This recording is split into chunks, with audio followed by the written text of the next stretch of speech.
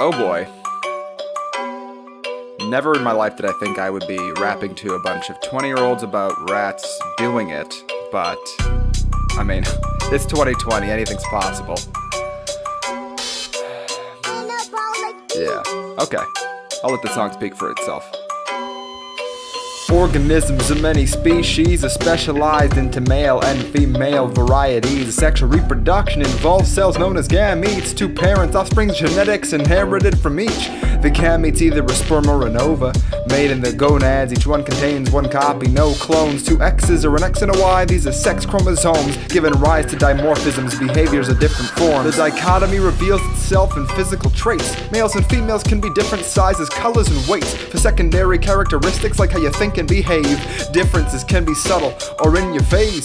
Let's talk the big 5 factors of sex determination. Mostly all male or female, but some unexpected combinations in an external reproductive anatomy. Hormones, that's 3, 4, and 5 are gonads and sex chromosomes. Let's make sure that we're clear on the terminology. Gender's differentiating characteristics between masculinity and femininity. Gender expression is the expression of these, it's not quite gender identity. That's a personal thing, not what's been assigned to thee at birth. The gender role is prescribed, it's not a measure of your worth. Your sex is defined by the chromosomes at work, and orientation is based on your attractions that endure. And differentiated gonads, embryonic precursors, differentiate during gestation before the 3rd month, at which point one system withers until there's only a Wolfian or Mullerian hither. XX means development of ovaries, largely silent until you would be in puberty, which is triggered by hormone release. That's the natural law, just ask your know to read.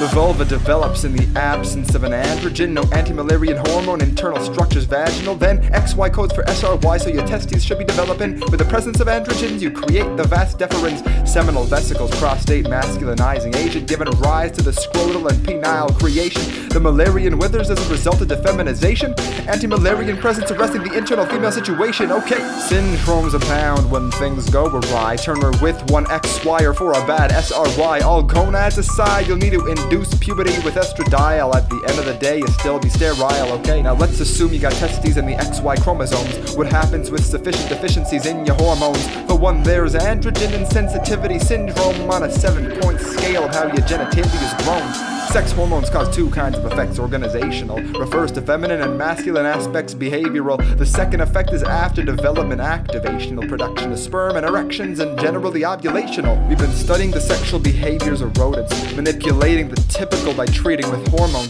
Masculinization, if after birth females are given testosterone compared to getting nothing until they're fully grown. Yeah, congenital adrenal hyperplasia is seen in certain parts of the population. As an androgen's effectiveness and timing variation, excess secretion leads to masculinization. I'm feeling a rumbling in my anterior pituitary. This gonadotropin secretion is super scary. I'm not ready to be releasing these hormones and get super hairy. Puberty is coming in fast, time to be very wary. I just wanna kiss peptin on the lips in the hypothalamus. It gives rise to GnRH, this hormone super talented, leading to the release of gonadotropins from the pituitary gland, of FSH and LH to the cells of the gonads. Estrogen's a class of its own of sex hormones, causing breast tissue and female genitalia's growth. Estradiols found in many mammals like the ones in your home.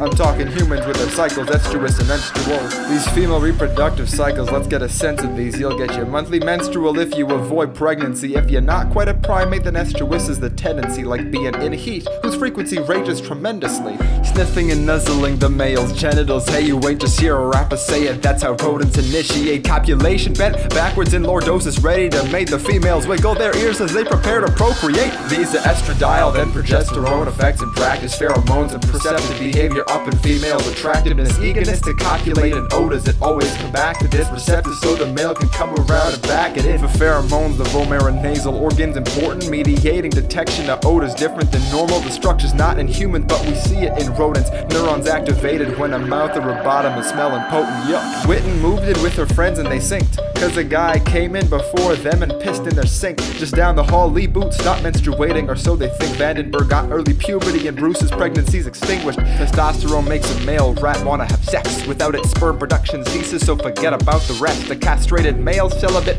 until he's injected, leading to him becoming more sexually interested. Let's talk sexual behavioral circuitry, okay? Females start in the VMH and males in the MPOA. I recommend you look at diagrams, it's hard to explain it, but I'll say the motor neurons in the spinal cord and the pathway. It's thanks to vasopressin and oxytocin. Neurotransmitters manufacturing closeness, released during sex, birth, and breastfeeding, and doses relating to making us pair up, get on one knee, and propose. Will you marry me? Just kidding, there's no marriages happening here, just more listening to rap songs about rats having sex, among other things.